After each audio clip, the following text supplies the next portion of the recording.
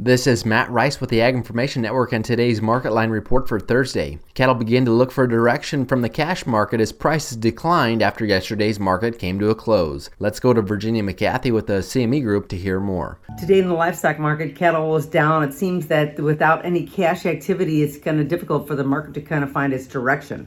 We're down $2 from yesterday's high. The cash market is thin and it seems to be waiting for this WASDE report tomorrow on how it's going to impact the grain market before we decide which way we're going to go. Chicago soft red winter wheat prices for March closed the day up 9 to finish at $7.40. March corn was up 1 to finish the day at $6.56. Kansas City hard red winter wheat prices for March were up 10.5 to settle at $8.2225. Portland prices for club wheat with 10.5% protein were unchanged, ranging from $8.40 to $8.95. Soft white wheat with 10.5% protein prices for March were also unchanged, ranging from $8.28 to $8.70. Hard red winter wheat with 11.5% protein prices for March were up 10.5, settling at $9.4225. DNS wheat with 14% protein prices for March were up 4.75, settling at $9.7925. Live cattle for February were once again unchanged, closing at $157.75. March feeder cattle were down 95 cents to finish the day at $185.55. February Class 3 milk was up 19 cents to settle at $19.29.